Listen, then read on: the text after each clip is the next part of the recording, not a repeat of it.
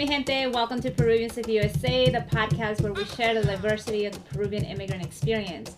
This is your host, Natalie Sofia, and this community was born from the need to create a space for Peruvian immigrants to come together, to support each other, to learn from each other, and to document our stories. The stories our guests share with us are deeply personal and paint a new portrait of what it means to be a Peruvian immigrant. I hope you receive these stories with an open heart and an open mind. So let's get started.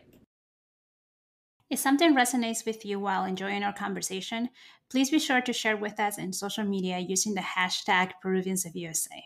All right, here's our conversation. Before we get started on this episode, remember that information provided in and throughout this episode, website, programs, products, and services is for educational and informational purposes only and is made available to you as a self-help tool for your own use. By listening to this episode or using any of our products or services, you understand that you're not guaranteed any monetary compensation from Peruvians of USA or any other company mentioned in this episode. The information contained on this episode, website, programs, or services is not intended to be substitute for legal or financial advice that can be provided by your own attorney, accountant, or financial advisor. And with that, I hope you enjoyed the episode. Welcome, Andrea Ramos, to Peruvians of USA. Thank you so much for joining me in this conversation, this money conversation, where we will talk about the importance of investing for retirement, for ourselves, how to help our parents in retirement, and also other financial lessons that we really didn't learn from anybody because many of us are first gen and are really just navigating the streets on our own. So thank you so much. Andrea, please introduce yourself to our audience. Yeah. Hi, everyone. My name is Andrea Ramos. I am a money coach and I was born in Lima, Peru.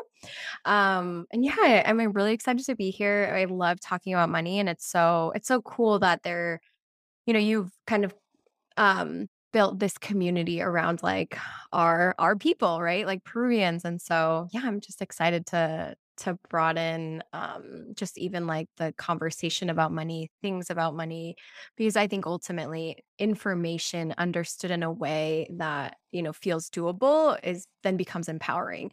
And what better thing to do than like empower our own community? So yeah, I'm excited. So many members of our community have misconceptions of money. It's not something that is talked about at home. We have the belief that money is a root of all evil. Yeah. Being ambiciosa is not seen as like something positive or like talking about money, caring about money. And that's something that I actually have experienced in my own household when I'm trying to educate. Like I like to say that I'm a financial literacy advocate. I want people to educate themselves on this topic because I think it's so important. But I got side eyes. Yeah. Family. But tell us, what is your money story? How did you get started? Why did you get started? Like, what was that journey like for you? Yeah. So for me, it started really kind of when I graduated college. So I graduated college in 2013. Yes. And at the time, I got a job offer, but I was like, I don't want to do that. Let me just say no. And like I kind of put my eggs in one basket and I was like, I'm going to get this job. This is it. I'm not applying to anybody else. And then that didn't work out. And so, like, 2 days before graduation, I was like, I cannot graduate without a job. I had a lot of meaning behind that, right? Like, my parents brought me here and I'm a college graduate. I have to graduate with a job. And so I just was like, I need to find something. So I met with this business owner in the town that my college was at. And I was like, I pretty much pitched myself. And he was like, sure, come work for my company. It's a small company. And I was like, great, awesome. I accepted his job, did not ask the salary.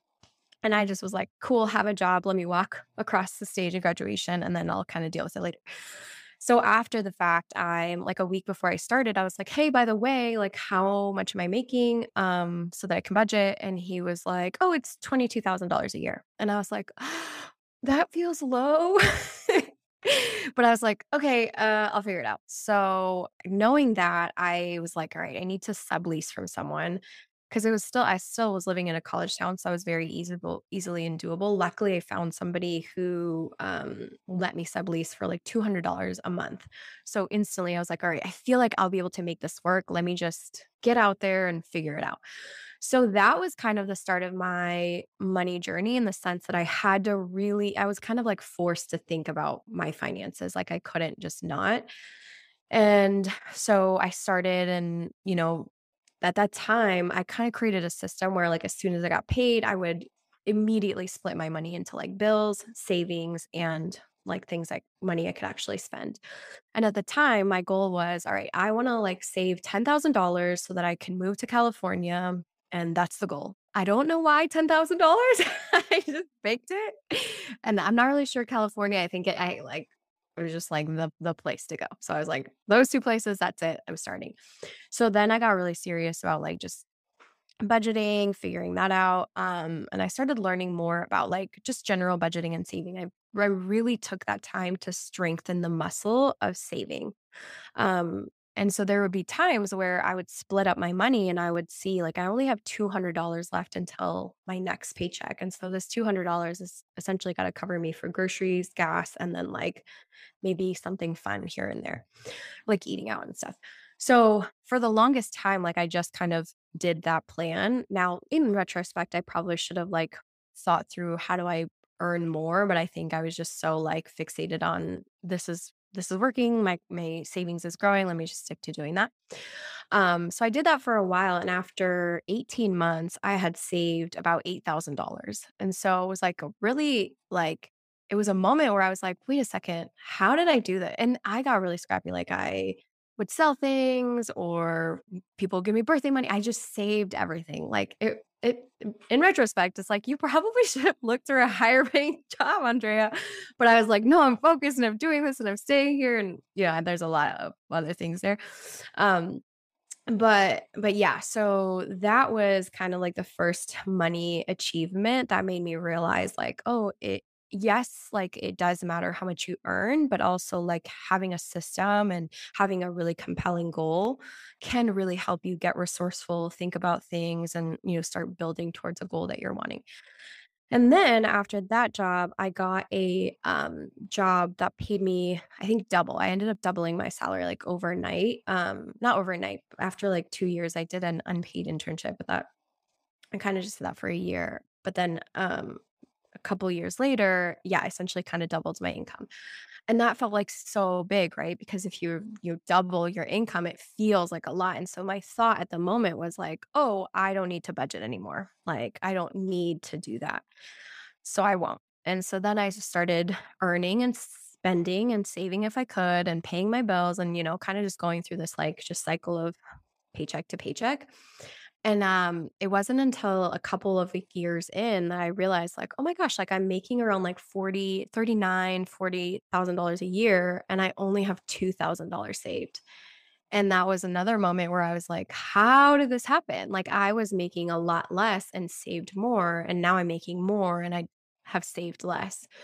And so that was like a pivotal moment. I didn't actually do anything with that until like 2 or like a year or 2 later, where I ended up going to a, financial peace university class. It's like this, course that's ran by Dave Ramsey, and my friend recommended it to me. He was like, "You should go." And I was like, "No, no, no, I know how to budget." And I was still kind of like almost in denial. Like I was like, "I know how to do that," but I wasn't doing any of it. Like I wasn't budgeting, I wasn't saving. And so he was like, "No, you should go. Like you'll learn a lot of things. You'll learn about life insurance and adult things and taxes and just things that people will tell you that are actually really good to know." And I was like, "Okay, sure." So I went, and after the first 2 classes, like, I did, like, a 180 on my finances. I was like, "What have I been doing? Like, I haven't really even been paying attention here." And so I kind of, like, flipped that really quick and but got back on track because I the skills were there. I think I just forgot about them or stopped paying attention, and I was like, "Oh, I don't need to do this," which is, like, kind of the sneaky thought that made me, not pay attention. So then I kept going back to that class, and it was great information wise, but it was a little bit like the message was just a little intense for me. Everybody delivers their message differently. And so I think his style is just very direct, abrasive, and a little sharp. And I was like, oh man, like this is tough. Like even for me to listen to, like I don't even want to receive it, but I know that it's good, but you're like yelling at me. And so that was when I was like, this is like this this is a bummer if somebody doesn't pay attention to you because they feel attacked. Like your message is so great about financial literacy, but it's getting lost in like the way that you deliver it. And that was my thought. And then I was like, maybe I could like talk about this in a different way, in an empowering way for women and to like help them see it as like a tool and a resource. I was like, no, I can't do that. And then I just kind of forgot about it. Um, but then a couple of months later, it kept like being something that I thought about. And so that's when I was like, I really want to do this. Like, I just want to talk to my friends and my family about money. Like, I think it is such a powerful tool that when used like in a way that feels, where you feel confident and empowered can really help you create a like life that you love and enjoy. And just even the way that you experience your day to day with money can create such a positive impact on your life. And so, yeah, then I just switched my Instagram to, hey guys, I'm gonna be talking about money. that that eventually turned into like now my business, which is building Gen Wealth. So that's my money story. I like the point that you made that not every financial person out there talking in social media is going to speak to you. And you got to find somebody who speaks to the way you learn. And not everybody learns the same way. Some like tough love and this is what it is and do this. Not all of Yeah. of that. We want things a lot somebody to be perhaps more understanding of our own background, like we are a different background than maybe most of his audience. So if he doesn't have that whole context of our culture, it can be discouraging, right? So for people to be like, oh my gosh, now I have to, where do I even start? That's a big question. A lot of people are like, how did you even start? So you said like you were making around $22,000, which I think is below poverty, to be honest. Like, Yeah. so yeah, you did not have the luxury to not look at it, but yet so many of us still refuse to look at our finances, right? So what is the starting point? Let's say there's a member in the audience is like, all right, I'm making X amount, right? Let's assume it's not a six figure. Where do I even start to get a picture of where I'm at? Yeah. And then how to determine maybe the next step after that? Yeah. So I would say, man, I would say it's like 1A and 1B. So 1A, I would say is you really have to like intentionally disconnect the meaning that you are assigning your current money situation. I think for me at the time, the meaning I was assigning was I failed. Like I failed my parents. I failed just at all of this because my income was so low, and so I kept it a secret, I didn't tell anyone, and so I built and saved from a place of, like, I need to catch up, and that wasn't the best thing, like, the result was still great in the sense that I saved, but I didn't create a safe money experience, and so looking back, I think the first thing that I would have done is like, how do I get to a point where I can start feeling safe with money? Because when you feel safe and like at peace with your finances and accept that like you're gonna keep, growing and getting better and earning more, um, the experience and how you build wealth actually is going to be more fruitful and more enjoyable, more joyful. So that would be the first thing is more of like a mindset of like, how do I give myself compassion and grace for where I'm at and not shame myself or not, just create a negative experience in your own inner walls. The second thing that I did, or the practical thing that I did, like actionable was I got a piece of paper out and I wrote down all of my bills. I was like, all right, what do I owe? I had 200 for rent, this for this, and I just wrote it all down and I was like, okay, that ends up being about I can't remember the math, but it was like less than I was making. So I was like, okay, I can at least cover my bills.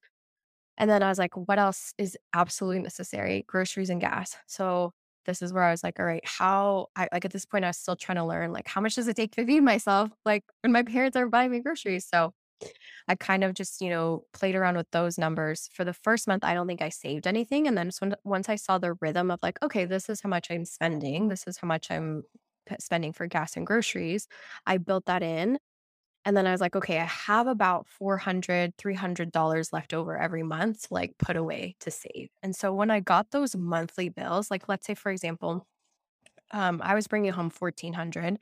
Let's say $1,000 went to my bills, 200 went to my groceries and gas, and then like the other 200 went to my goals. So once I got those monthly numbers, then I knew, okay, half of that every paycheck has to go into a different account. So then I just like opened a checking account that I labeled bills account. I had my like normal checking account that I would spend from, and then I had my savings account. And as soon as I got paid, like this was the first thing I did. I would send over 500 to my bills account because I knew that those my bills were going to be taken from there. I kept 200 in my checking, and then I send 200 into my savings. And so I just got really good at like as soon as the money dropped, I would separate it. And so now there was no question of like, what do I spend? Is this can I spend this? And then like a bill comes and I'm like, oh, I wasn't supposed to spend that. Let me put it on a credit. Like I got really good at just spending the cash that I had on hand. So I think if you're starting, I would say the first place to start is like go ahead and write your bills and then like figure out how much your gas and your groceries are every month. And then kind of see the difference that you have from what you're bringing in as like the first. And then like, practice sticking to those. Yeah. You're not going to get it right at the beginning. And that's what Yeah. to your point, give yourself compassion, give yourself grace, and practice those skills, and practice those habits. And it takes time, right? Especially if you have not grown up in a way where money was talked about, where money habits were talked about or encouraged in you. So I think that's great. And you mentioned a couple of times, like you say, were you investing during this time, or was it strictly saving? This was strictly saving. So this is another interesting story. I was really into like budgeting and saving and learning about that. And then I was like, oh, I should learn about investing. Let me research the best investing book. And one of the books that was recommended that came up that everybody recommended was I Will Teach You to Be Rich by Ramit Sethi. And I was like, okay, cool. I'm going to buy this. So I put it in my Amazon cart and I was about to check out. And then the thought that came to my mind was, you share this Amazon account with people, they're going to see that you're buying a book titled I Will Teach You to Be Rich. And that's bad. Like you people are going to think you want to be rich. That's like a bad thing. And so I was like, so I took the book out of the cart and I didn't buy it, which is so crazy. It's such a defining moment. And I think I just was like a money mindset thing. Like I associated rich with like bad and like and so I didn't buy it. And so all I did was save up until like my late 20s. But looking back, I'm like, oh man, if I had read that book and I was already kind of like in this like eagerness to learn, like how much more would I have like, started investing and done. But it's okay. I also recommend that book to everyone that I know. It's written in a funny way. He's very funny and direct. And he gives you sort of like scripts to lower some of your bills. He's very low effort. This is what you can do. You don't have to understand the whole market and everything to start investing. And similar to you, I didn't do much investing until like my late 20s because I didn't know. And there's that fear of investing, so now we're talking about savings and investing, and some people might be like, what's the difference, right? Main difference between saving and investing. So how would you explain that to someone? So saving, I would say it's just putting money away in a bank account or like a savings account. It's intentionally designed for it to sit there and grow, but it grows at the pace that you put it in. Investing, you're doing the same like thing as in like you're putting money in an account and it's growing because it's growing at the pace that you put it in. But when you invest, your money grows in addition to how much you're actually putting in, right? So, investing is an intentional way of having your money grow and work for you by exchanging it to buy like assets. And the point of that is to see a more of a return than what you actually put in there. When you're saving, you're only going to have what you put in there.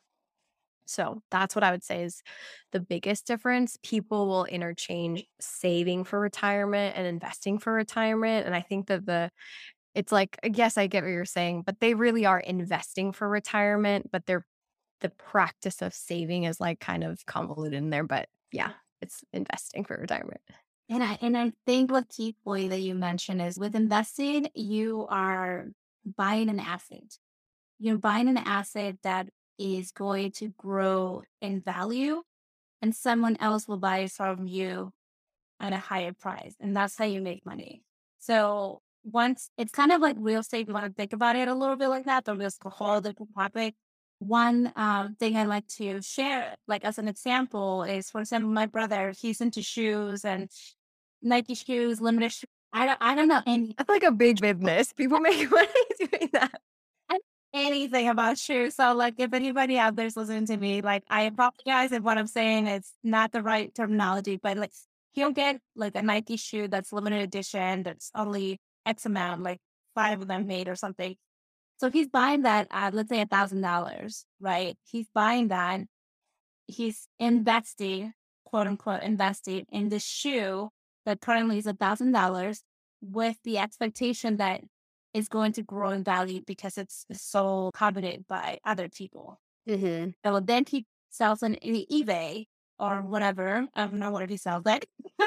And people will say, I'll give you $2,000 for that. And so he just made $1,000, right? In that. And so that's an example of investing. The opposite, or not the opposite, but like savings would be if he would have just put that $1,000 into a piggy bank and it's there. Yeah. Like, nobody's going to give him money for having money there, right? But like he bought an asset, that asset grew in value, and now he could get that money back by selling that asset. And so I just wanted to give that sort of analogy for folks. Yeah.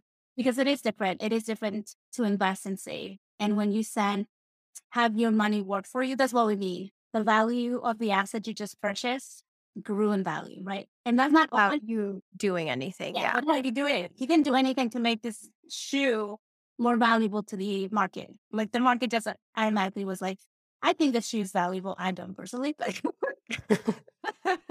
but like somebody thought this shoe was valuable. Yeah. So, all right. So, some of the focus for this conversation was around retirement and investing for retirement. So people say savings, don't really mean investing. What are some of the ways we can start investing for retirement for ourselves? And then I know later on we'll talk about our parents, because that's a different worry that we have, right? Yeah. Yeah. So I think the first place that most people start investing for retirement is through their employer's 401k. So a 401k, a lot of times it's thrown out and you're like, what in the world is that? Like I knew in when I was a senior in college that was a thing. I was like, I know that like a 401k is a thing that I get with a job. I don't know what it is, but I just know people are saying these letters and numbers. So essentially what this is it's just an account. So very similar to how you have a savings account or a checking account from a bank. A 401k is an investing account. It's an account that allows you to invest inside of that account. And 401k specifically are provided by employers because they're employer sponsored or kind of, like there's like, you would only get it if you had an employer. And so the way that this works is that you get your job, you have your 9 to 5, and you enroll for their program, their 401k program. And when you do that, now what essentially happens is you contribute money from your paycheck into this account every time that you get paid, which is great because it's almost kind of like set on autopilot. You don't have to think about it, like paying a bill. It just happens even before you notice. So this is a great way to get started. A lot of times you're auto enrolled. Like if you accept a job and it comes with a 401k package, you just get auto enrolled into it. Other times you have to set it up. So depending on your employer, just always double check with your HR representative. Hey, am I enrolled? Am I contributing to my 401k? And so that would be like the first place to start. With investing for retirement. One of the biggest perks with the 401k is that you are offered an employer match. So let's say you contribute like $50 per paycheck, your employer will also contribute $50 per paycheck. Now it's up to a percentage of how much you earn. So you just kind of want to note what that is for you specifically, but that's a great way to get going with that. But if you have worked for jobs that don't offer a 401k, which is my experience, I've never worked for a job that's offered a 401k.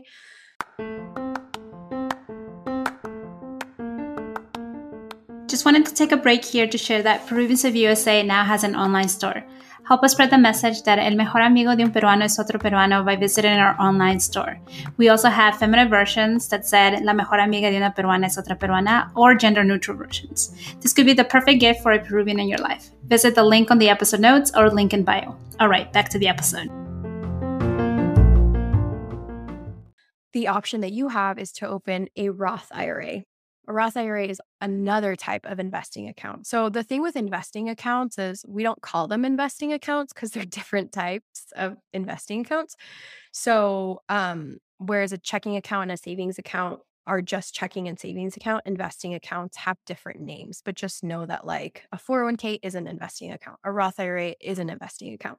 And a Roth IRA is also an investing account specifically that allows you to invest and save for retirement. And so same thing here.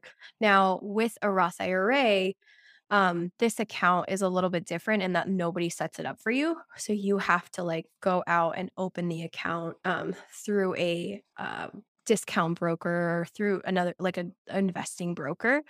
An investing broker is just kind of like the financial institution that like allows you to open that investing account. So very similar, like let me like kind of draw a similarity here. Like a bank has two accounts that they offer people, a checking and a savings account. A discount broker or an investing broker has investing accounts that they offer people. So it's a little bit different in the sense that we're not familiar with the language because it's not as common as like, walking into a bank, but it's essentially the same thing. Like you go to this a financial institution and open that account. So you would go to a discount broker, open a Roth IRA investing account, and then start contributing money and actually buy the assets that you want. There's a 401k that our employers could offer to us. Not all employers offer them. So make sure if you, for you, whatever company you're working for, you check if it's listed offer.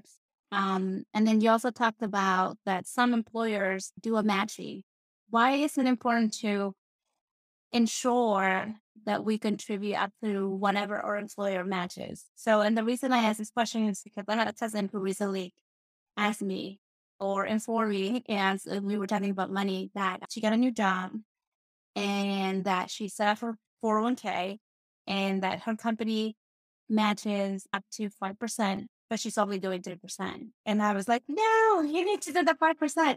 At least contribute 5% of your paycheck. And she didn't understand why. So tell us, why was that? What was wrong with her only doing 3% instead of 5%? Yeah. So investing up to the match is essentially you just reaping all of the benefits of that perk that you're given. So for her, she could only contribute 3% of her income, and then she'll be matched with another 3%.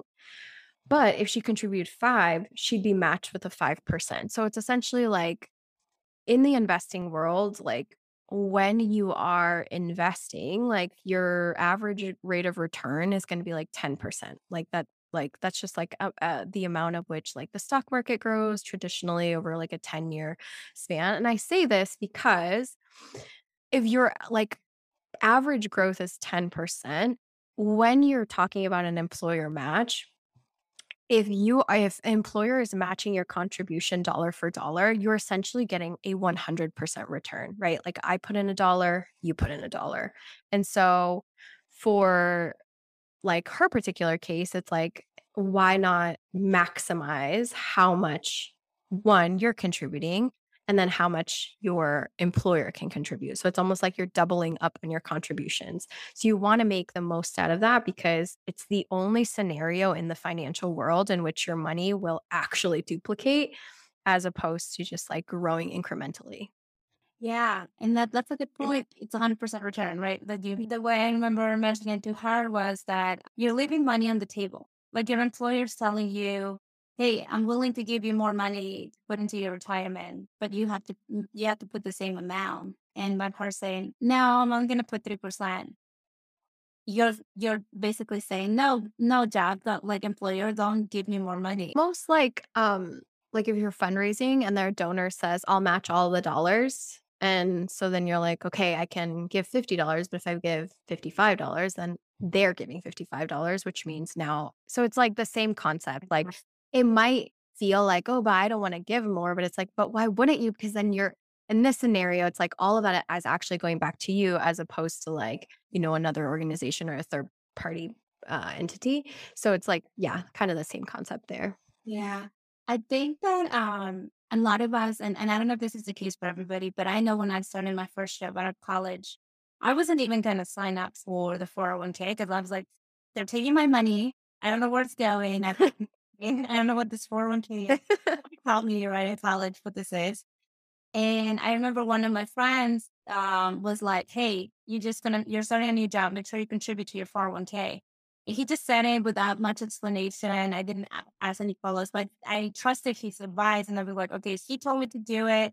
Fine, I'll fill out the form or whatever I had to fill out." And I remember being like, "I'm just gonna contribute 1% because they're taking my money." And so, and that's how I remember. Really, they're taking my money. But I think we need to reframe that thought Yeah. because your employer is not taking your money. It feels like it because it's deducted from your paycheck, going into an account, and that money will always belong to you. And if Yeah. you engage employers, you can take those funds with you, right? So, I just wanted to share that little anecdote because I just remember vividly being like, I'm just only going to give them 1%. Yeah. Anybody. And it's like it really it was yours. It was your 1% that you were contributing to you. But that is so interesting. It does kind of feel like it's being taken from me, but it's like, no, it's always yours. Like your money that you contribute is always yours. Um, but yeah, thinking about it in a different way definitely will help. Yeah. You also mentioned the Roth IRA and how the 401k and the Roth IRA are both investment accounts. And the reason they're called, just to give more context again, the reason they're called something different is because they're just regulations and contribution limits that the government places on them just that are different. So that's really why they're called different things. But I guess one thing I wanted you to talk about a little bit is I'll start with an anecdote of a friend who opened a Roth and was diligently contributing to a Roth, but her money was not growing. And it'd been like 10 years, and her money was pretty much almost the same, maybe a little bit more. And it wasn't because it wasn't really invested. And so, WTF. Yeah. What? Well, like you just said, it was an investment account, but it wasn't invested. So that can be confusing to follow. Mm, Like, can you elaborate a little bit on that? yeah. Okay. So the way that I like to explain this is when your money, like kind of, I always go back to like a checking and a savings account because those are things that people are very familiar with. So if I like draw analogies, I think it's like easier to understand. So with your savings in your checking account, you like put in money, right? Like whether you deposit it or like money comes into those account and then just sits there as cash. Like they're literal numbers that you like log onto your mobile app or whatever and see. And so that's like cash that you have. Now with a investing account like a Roth IRA or particularly we're talking about the Roth IRA, when you contribute money into that investing account, it lands in what is called like a core position. And I like to call this like I just imagine like it's like a landing strip where it just sits as like cash, like a cash type asset, but it's not actually invested until you take it out of that like space and like buy money with it, which can be a little tricky to think about because you're like, what are you talking about space?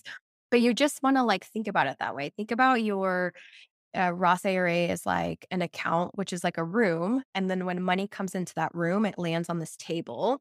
And that table is like your core position. And that's like the cash that you have readily available to invest. And so then you say, okay, I'm going to take some of the money from this table and actually buy an index fund. So you take the money, purchase the index fund, and now you have an index fund like sitting in your room. So separate it and compartmentalize it like that because then it helps you see like, oh, okay, so the goal is to put money to this Roth IRA room. It's going to land in this table, but I actually have to take it from this table and buy those assets. Because your friend just had it all sitting in this table, was it essentially is like doing the same thing as a savings account. So it didn't really actually work because there was no asset that was bought. Yeah. And I think that's key what you just said. There was no asset that was bought. Like when you're investing, just think about it. What asset am I buying? So you can say I have my money in a 401k. But when somebody asks you, what are you investing on? Or like you have your money in a Roth IRA, what are you investing on? You're not invested in a Roth IRA. That's not a state. It's just an account. That's Mhm. not they like going back to the story about my brother who sells shoes. It's like my brother giving money to Nike and being like, I want a shoe. Nike being like, okay, what kind of shoe? Right. So so you have to identify what's the asset that you are investing in. And so going back to discount broker, because I know these are some terminologies that can scare people. And I don't want the audience to be scared. This is just all, the financial service industry can make things complicated for their own benefit. Like the more complicated they sound, the more likely you'll hire somebody in a bank to Yeah. explain it to you, right? So um most of us are bilingual. We have to learn English. So we obviously have the skills to learn a new language. So I want to encourage the audience not to be afraid of these languages. Yes. You can learn this. You've Yeah. done. And so discount broker, tell us what are some examples of discount broker? And you mentioned it's kind of like a bank, but I guess give us some like top discount brokers out there that we can consider. Yeah. So discount broker is like essentially a financial institution that allows you to open investing accounts. Those investing accounts can be a Roth IRA, a traditional IRA, et cetera, et cetera. Some of the most popular ones that I recommend and that I have accounts with are Fidelity, Vanguard, Charles and Schwab, E-Trade. There's a whole ton. So this can also be an overwhelming thing when you're like, which one do I pick? And I think a lot of the times we are so conditioned to find the right one. And this is a situation where there's no right one. There's just the one that you decide and that you want to go, open with, and that gets to be it. But some things to look for are, do they have good customer service? Do the assets that they offer, are they lower cost? And so kind of having a little bit more of an understanding of like what's high cost, what's low cost. But for the most part, Fidelity, Vanguard, and Charles and Schwab have ranked in like high customer service, low cost to invest, platforms that are easier for people to navigate. So if you're looking to get started and you're like, hey, I don't know where to start, I would recommend at least like starting to look there to see if those companies line up with like what you're looking for. Yeah. One of the things that when I was learning about investing and thinking about opening a Roth IRA a couple of years ago was like people were like low cost, low cost. And I was like, why am I paying to invest to give them my money, right? And what is considered low cost? I don't see like a fee, on whatever page I'm looking at. So one question is like, why am I paying to give them my money to invest? And then second, what is considered low cost?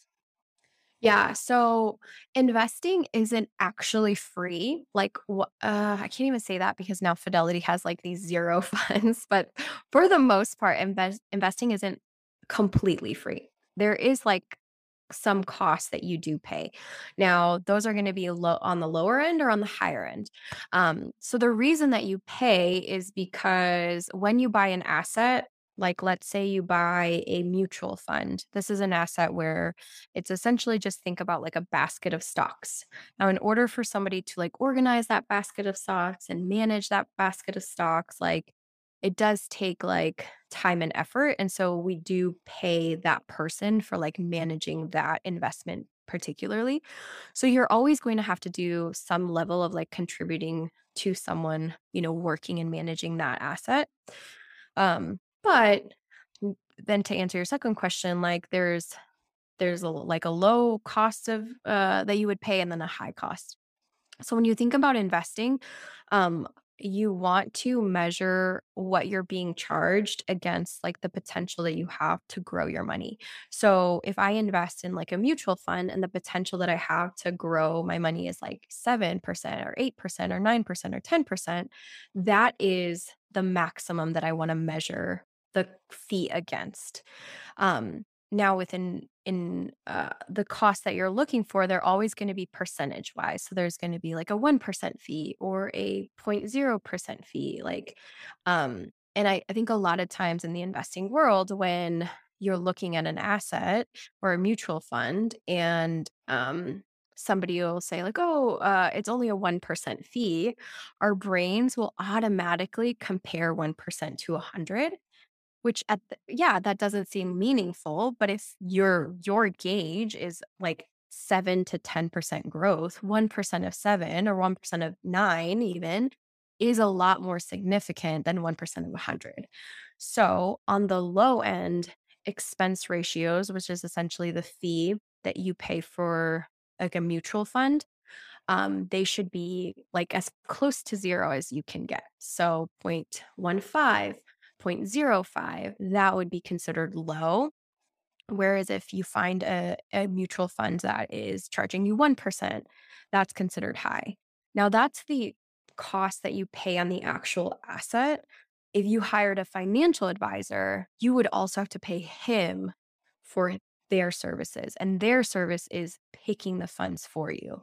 So now it's like, okay, now we have two types of fee. One fee is the asset manager that you're paying a fee to, and then a financial advisor you're paying to actually pick those funds for you. So you have to be just really careful and aware that like you will be paying fees if you ask someone to like do this for you. And so being like just aware of like what those fees are, how much am I paying you, what is this going to cost over the course of me investing, are just really important questions to ask as you're kind of learning and putting this all together. Expense ratios are very important, which are to mention the fee for the mutual fund. When you're looking at different accounts on the website for Vanguard, Fidelity, all these that are not sponsored, this episode, it'll show you that. It'll show you there, right? Like the expense ratio is, and typically under 1% is considered cheaper, I guess, quote unquote, and then anything of one and above is considered pretty expensive. So you've said mutual funds a couple times, and I know that you just defined it a little bit as a basket of goods, a basket of stocks. And there are terminologies out there that are mutual funds, index funds, ETFs. And so again, it could scare people. And I love how you did a story of like with M&Ms, I think, of how I think I even shared it on that IG. But just like, I guess, using that same analogy, can you explain to us what are mutual funds and how is it different than like a stock, or maybe even to start like, what is a stock, right? Mhm.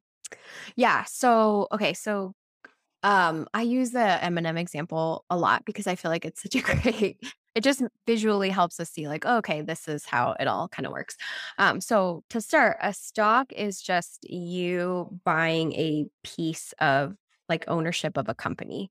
So like I guess so like how this all works is companies need more money to grow. They need capital to invest in employers, innovation, they need money. And a lot of times um they they run out of that, and so they open themselves up to investors like, hey, will you contribute and give me money, and I will use that money to grow my company, and then I'll share the profits with you. So that's kind of like the basis of how like you even buy stock from a company is essentially you saying, yep, here's money, I own a stock of this, and now we're both in it together.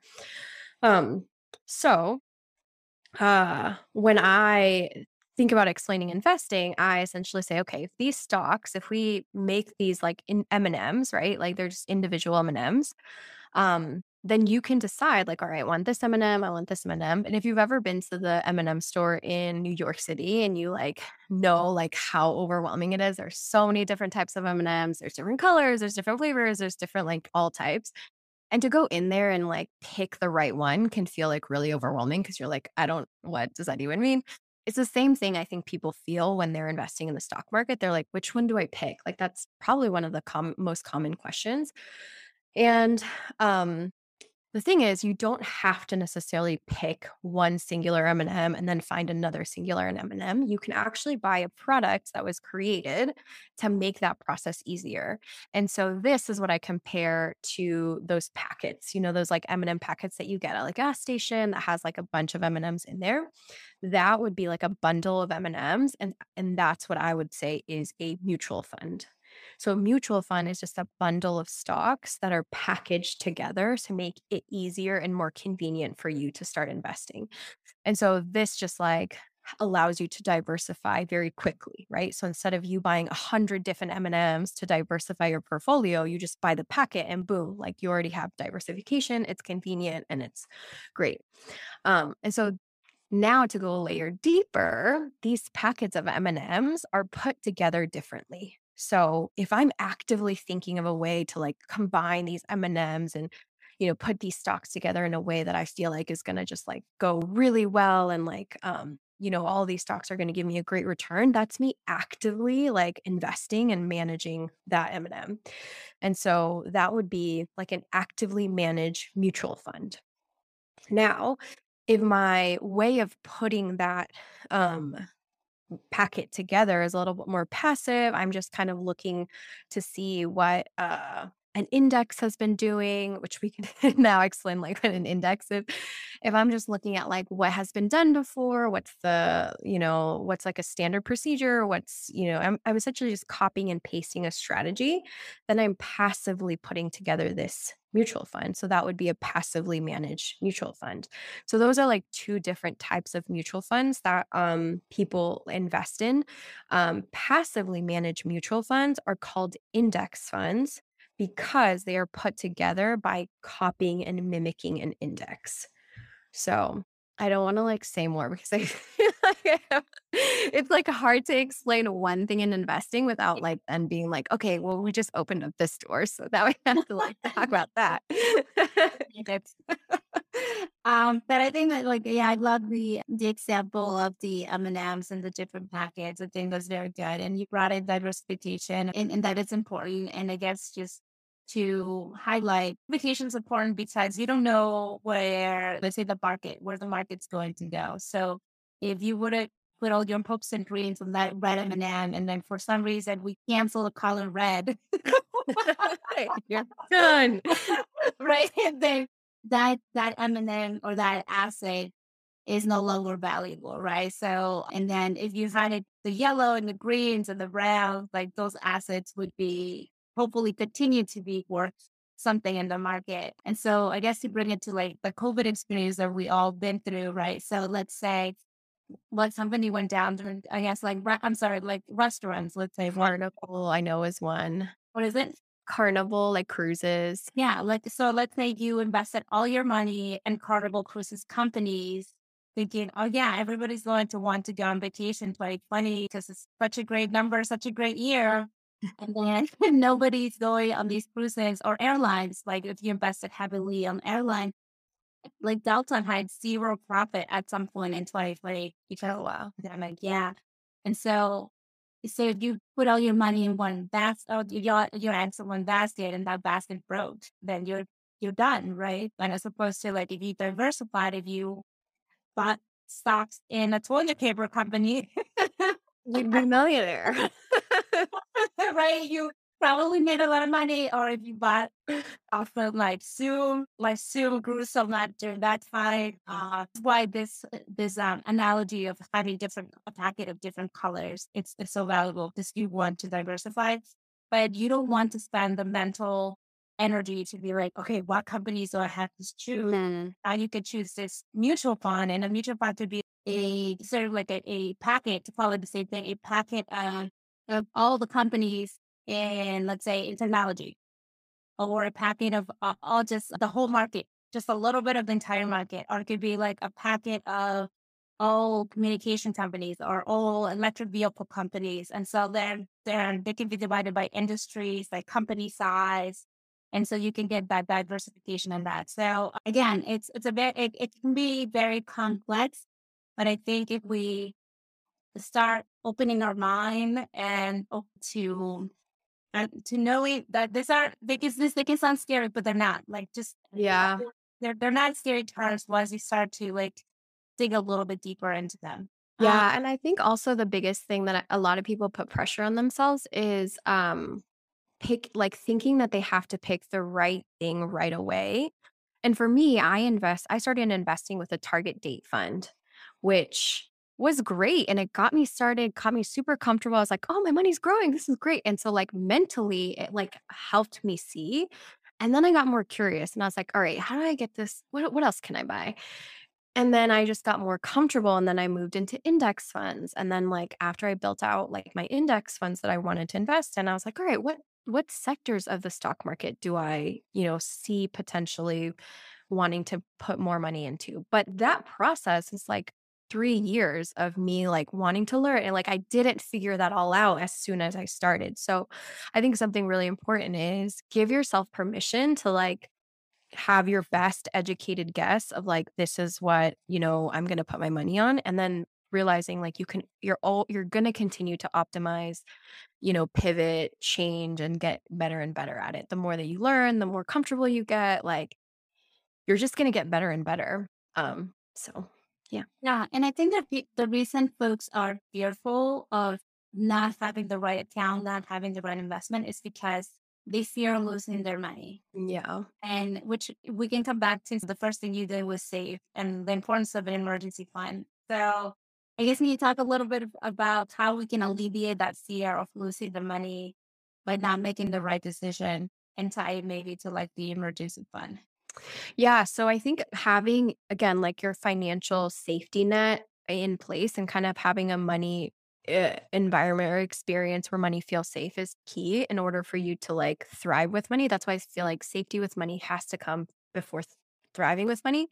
And so part of that safety is creating an emergency fund, creating like just a safety net amount of money like set aside in your savings account that is for emergencies and to kind of keep you um just yeah, having a safety net.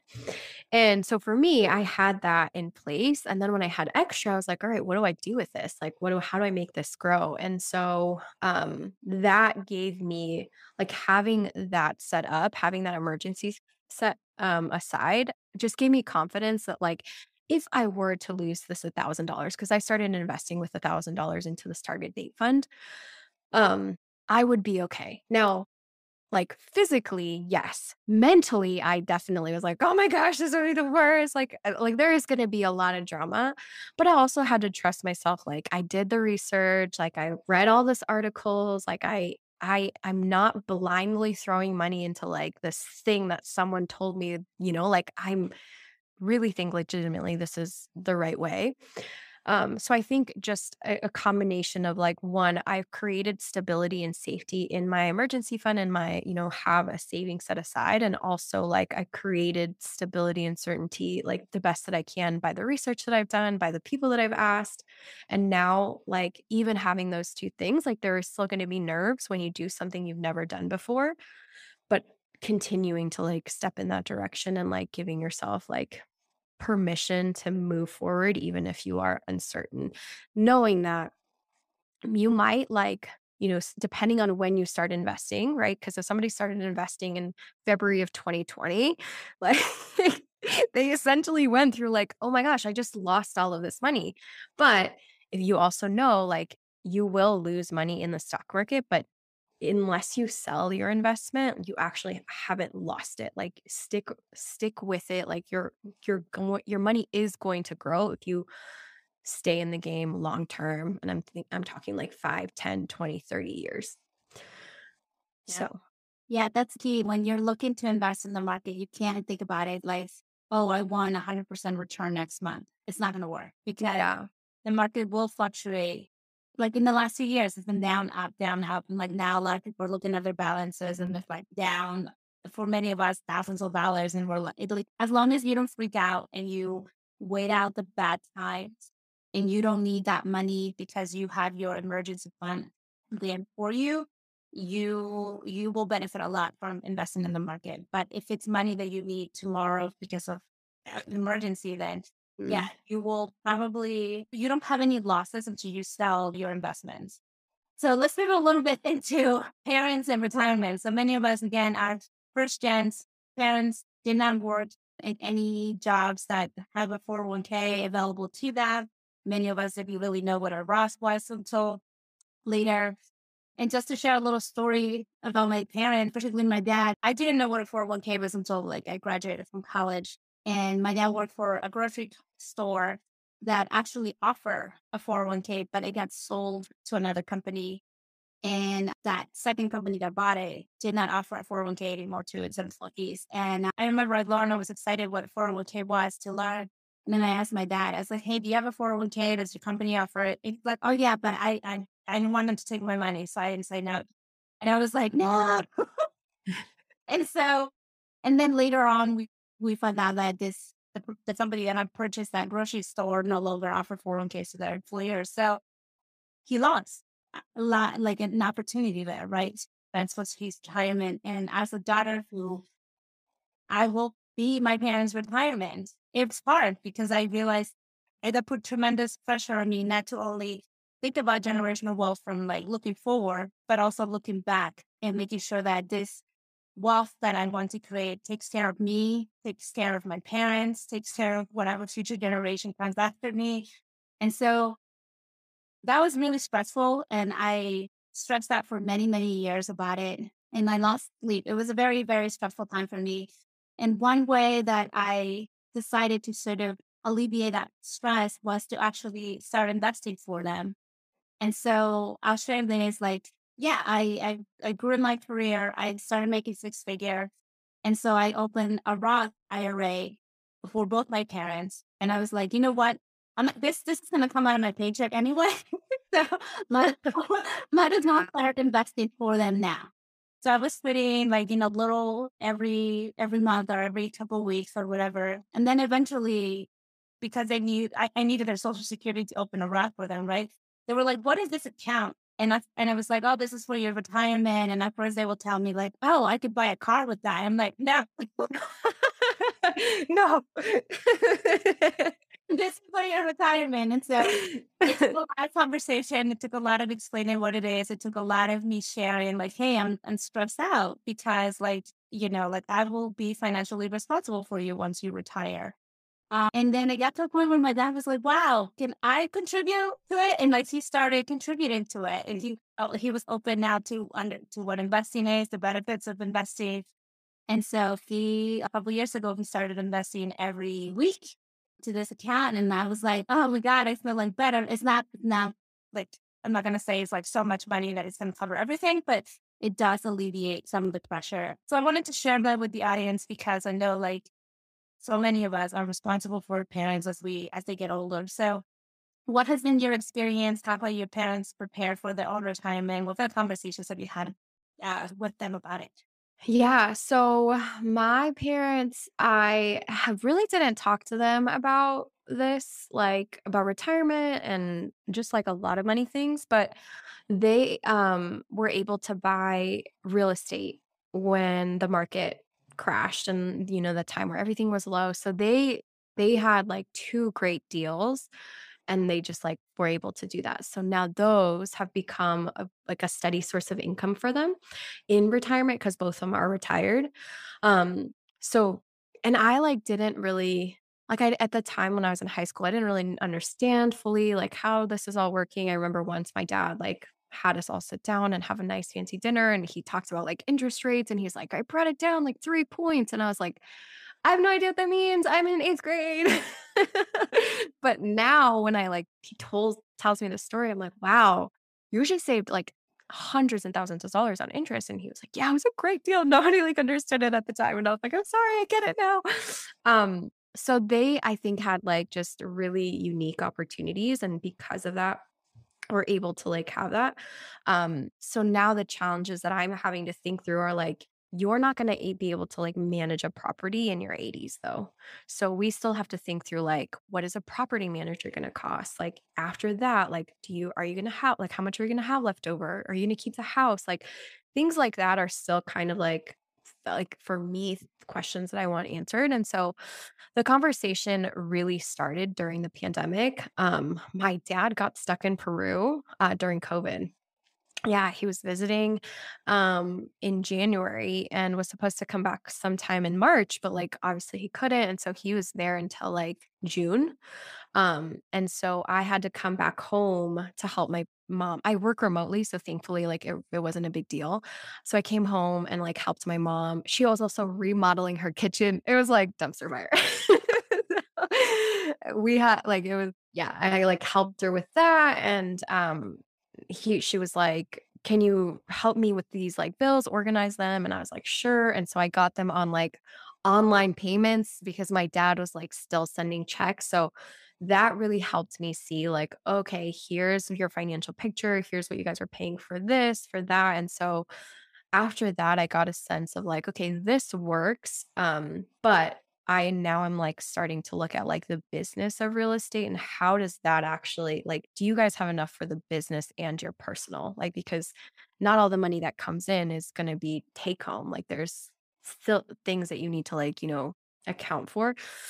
So, so yeah, I think like the biggest thing that really helped me is just starting that conversation is and if you're kind of sitting in a position where like I haven't talked to my parents about this, like I would start with a light like, "Oh, what do you guys see yourselves doing?" And just kind of get that conversation started and then slowly and surely you'll start talking maybe about like where do you want to live? Where do you see yourself living? Do you want to live with me? Like that will give you more insight as to even maybe their expectations and then help you start kind of seeing like, okay, to what level, how, what capacity am I going to be able to like help and, assist my parents. So for me, it's that I'm kind of in that right now where I was like, I'm just trying to get more information and trying to like learn more about like how it's all going to work. And then also realizing that it is going to be challenging because I think your parents are your parents. And this is one of those situations where the roles are a little bit reversed, where it's like you're like, I know you're my dad, but, like, I also, like, see all of these financial things that we need to talk about, and you don't wanna talk about that right now, but I we need to talk. So kinda, like, navigating that, I think is just really helpful, but that's a little bit my story. It's not thankfully not I don't feel like as much pressure, but I still do feel like there's things that I have to explain, like a will and what is that and how should you do that? And like, there's still things that I have to navigate and like just help them feel more comfortable, similar to your dad, where at first was like, what is that? And now it's like, oh, okay, I'm on board. Like, this is great. Did you get your parents to do a will? Not yet. I'm in the process. Like, my dad is definitely on board. My mom has a little bit more questions of like, Why are you killing me? I love my mom said, she's like, "You want me dead already?" I'm like, "Oh my god." I wanna stay. yeah, no, it just and I tried to explain like there's just, benefits and costs associated with not having a will and all these different things. And so, yeah, I think it just takes it might be that. And so like kind of gauging like how they're responding is also good because it's like, okay, I know when to push a little and when to like back off because I don't even feel like that's the reason, but it's like, no, these documents are important. Like it really helps with preserving wealth and like, you know, all those things. So Yeah, that's a whole other topic. I've tried. My dad's on board. My mom is like, you don't talk about bad things because you call them into the picture." And I'm like, "Okay." All right, so let's quickly like questions from the audience. So one of the questions that was shared with me was like, what are some resources you recommend to get started in our personal financial journey? yeah, so I would say that one of the best resources that helped me learn a lot with investing is this YouTube channel. It used to be called Investing with Rose, but now it's called It's Your Girl Rose. Um, that YouTube channel is great. So if you are like, hey, I need to like just learn the basics of investing, or even like a little higher level of like the difference between a mutual fund and an index fund, like she has a really great content. So I would definitely, if you like love YouTube, do that. Instagram, I talk about, budgeting, saving, creating a money system to really organize your finances. And then like if you want like a more of like a one-on-one coaching relationship, I also offer that with investing and money. But then I would say it really just depends on like what's your way of learning? For me, it's podcast and YouTube. Mhm. So I would just like learn everything through that. Mostly YouTube for saving and investing. The Budget Mom is also really great on YouTube. Those are the Budget Mom and Investing with Rose are the two main like resources I use to learn a lot. But again, it's always going to be like, who do you vibe with, right? Because it's the information is all the same. We're all saying the same things, but it's like how people say it and their stories and like the context behind it is going to be the thing that really helps you and motivates you. So I would say, yeah, just find someone that you really resonate with, that you share in values with. That's ultimately going to like help you stick with it long term as opposed to just like information, right? Yeah. So Yeah, we always say don't kill the messenger, but in this case, kill the messenger, but don't like if a messenger does not resonate, move on to a different messenger because the message, you need to hear the message, you need to learn the message, but the messenger might not be speaking your language. And that's okay. It's just not your messenger. And then they'll find another messenger that it makes more sense to you, right? So, all right, second question. So, how to prioritize paying credit for debt versus building wealth? So many of us have set for debt and then we're like, do I pay off my debt first? Do I start investing? Like, how do I know what to do? yeah. So with this question, I want to talk a little bit about interest rates and return on investments. So like right now, let's say you have your emergency fund, right? Like you have that set in place and you're like, okay, I have some credit card debt that I want to pay off. And I also want to start investing. Which one do I do first? So the thing that you want to consider is that like where will your money have the most impact? So let's say you have $1,000 to put towards either investing or put towards your credit card debt. You want to consider if I put it towards my credit card debt, like I'm essentially my money, the impact that it will have is I will lower the amount of interest that I'll have to pay on this balance. And, that will be this balance will cost me less over time. Now, the impact that it'll create when you invest it is that it'll grow on average 7 to 8% after inflation. So you have to think about it and compare interest rate. Like if this balance is costing me like 20% APR, because that's the interest rate of my credit card, and that's how much like my money is costing me. So think about it almost like a negative interest, like it's working against you. And putting my money in the market is growing at 7 to 8%. Then you kind of see like, okay, does it actually make sense for me to use my money to like invest right now? Or does it make more sense for me to pay off this thing that's costing me a lot of money? So that would be like the thing that I would compare. Now, like some years, the stock market returns 29%. And so in that year, like it actually would have been better for you to invest if you're paying 20% or 18% on your credit card debt. The thing is, we don't know when that's going to be. Like it just like some years is a great year to invest, others is not. And so that's where it kind of becomes a little bit of a personal decision. You can always split it. You can always say, okay, 500 here and 500 there.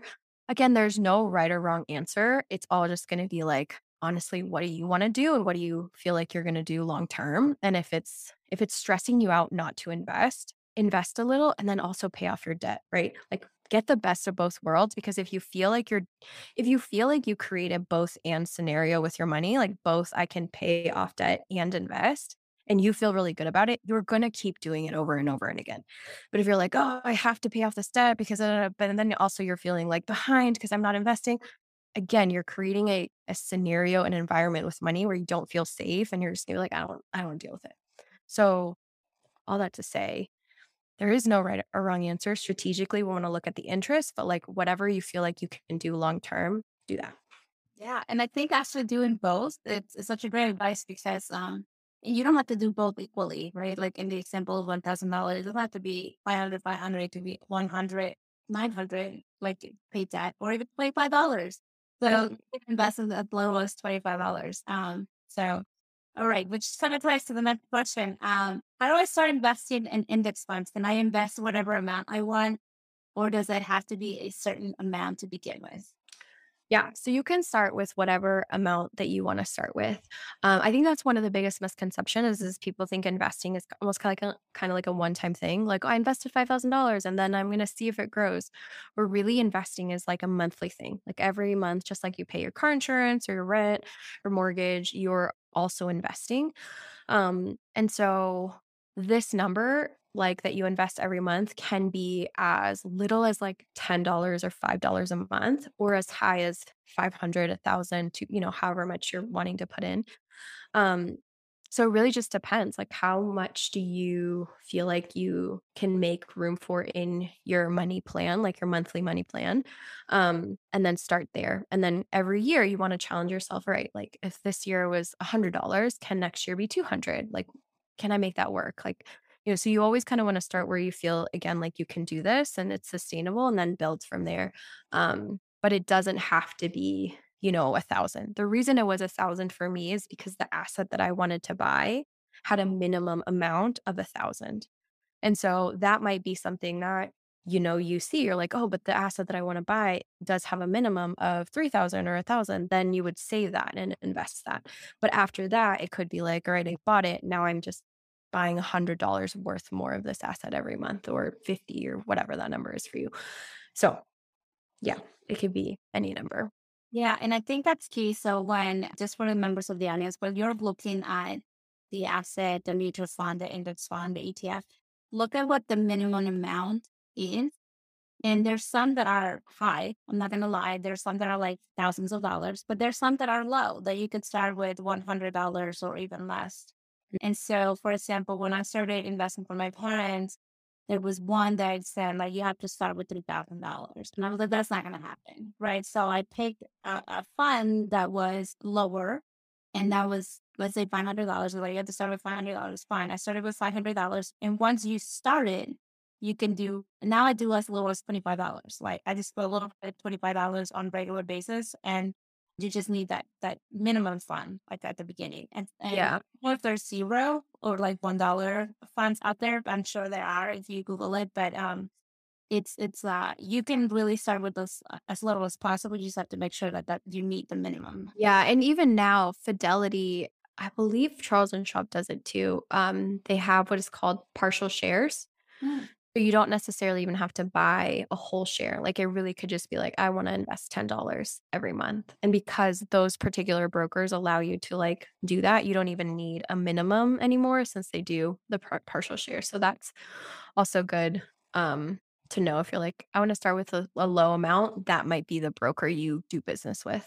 Yeah, yeah. So last question. What are some red flags to look for when starting to invest? Um, so one of the red flags I would say is if somebody tells you it's not a big deal, it's just a 1% fee. It is a big deal. A 1% fee is significant. So that would be a red flag if like a financial advisor told me that, because then it's like, okay, that's not necessarily the most accurate representation. So what else might you be not being the most accurate about? Um, the other thing I would say is like right now there's a lot of like crypto like scams, and a lot of like, and not to say that those assets are not good. I don't know too much about them, but I think start with what you feel like is comfortable, and don't feel like you have to like rush to, okay, I invested in this, now I got to do this, now I got to get an NFT, now like start with like a foundation basis of the stock market, and then start adding from there. And then just like with anything, like if you feel like it's too good to be true, like if someone's promising you like a 50% return, or, an 80% return of your money, just kind of be familiar with like the average rate of the stock market is somewhere around 7 to 10%, depending on before inflation or after inflation. And so if that's kind of what the stock market's doing, if someone's saying like, oh, do this, I'm going to triple your money in like 21 days, it's like, okay, but how? If the stock market only can give me this much, if real estate can only give me this much, like, what are you actually, doing and promising? So just big, bold promises that are like, these don't even align with like average growth of the stock market, I'd say, as another one. But yeah, I'd say those two are kind of like the big ones that I would say. Yeah, yeah. And to similar to your point, like if you're ask questions, like they're working for you, whoever you're working with, right? Like if it's a financial person, and if they're feeling attacked or offended because you're asking questions, probably not the right person to work Yeah. there. All right. So Andrea, I know we touched on little, we talked a little bit of milestones, and I want to be respectful of your time. I don't know if you want to give us a little bit of an overview of what money milestones we should be considering as in this journey, as we wrap up this conversation. Yeah. So I'd say the financial milestones that I recommend is number one, do you have an emergency fund? So I recommend a 1 month emergency fund of your living expenses. That's kind of like your baseline savings to have in case anything happens, like you have that to catch yourself. From there, another money milestone is like paying off credit card debt. Like you really want to get rid of like any high interest debt. High interest would be like anything above 7%. Um, Getting that down to zero. Then another financial milestone would be like, okay, now I'm actually having a emergency fund that's like 3 to 6 months. So you're essentially kind of stacking like a mile. It's almost like you get to a new level on Mario, right? Like level unlocked. It's like, okay, I created stability. I paid down a debt that's costing me a lot. I created more stability by a higher emergency fund. Another milestone is I started investing for retirement. And then the next milestone is like, all right, now we're going to save for larger purchases. So, like a mortgage or a house that maybe you want to buy later, or maybe you're starting a family, you need to like save for that. Maybe you're getting married and you want to start saving for a wedding. Now you've kind of created space in your budget, in your money plan, to allow for those like bigger ticket life event moments. And then the third thing I would say is diversify like your investments. So once you've kind of gotten into the stock market, is real estate something that you want to explore and dive into? Do you see yourself starting a business? Like what are some other vehicles of wealth that you feel like you can use and leverage depending on your personality and your interests? And I would say the thing that makes those milestones possible is to have always an income plan. I think a lot of times we're really passive about our income plan. And I think that's something that we need to be a little bit more active about. Like, what is my plan this year to grow my income? In what ways do I see myself doing that? What promotions can I be on the lookout for? What skill sets do I need to learn? Who do I need to like connect with? Like, there is so much that we can do to always be mindful of how to grow our income. And I think that being more active and diligent on that is just going to allow you to hit those milestones quicker and yeah, just more in a more enjoyable way. Yeah, one message I hear is that from a savings and cutting expenses perspective, you can only cut so much, but like Oh, grow your salary, you can grow your income on a higher rate than you can count. Like you still need to live, and you still need to spend money living, but you can grow your salary a lot more. yeah. So thank you, Andrea. This has been such a such an insightful conversation. I know we have talked a lot about financial concepts. I hope our audience finds this really helpful. If they want to connect with you, if they want some coaching from you, where can they go to connect with you? Yeah, you can follow me on Instagram. That's the platform that I'm at on the most. It's at building.gen.wealth. Yeah, I show up on stories. I talk about investing. I talk about money systems, savings, budgeting, all of those things. So if you're interested in learning more about money, definitely follow me. Come say hi. I love talking to people, love answering questions. So I think my goal is just to like empower women to really feel capable with money. And yeah, it's exciting. So definitely come. Are you a small business looking to expand your digital footprint? Are you a small business looking to reach more of the Peruvian diaspora in the United States? Consider sponsoring an episode of Peruvians of USA. Peruvians of USA has launched its first sponsorship program. If you're interested, please visit peruviansofusa.com/sponsors or send us a message on Instagram.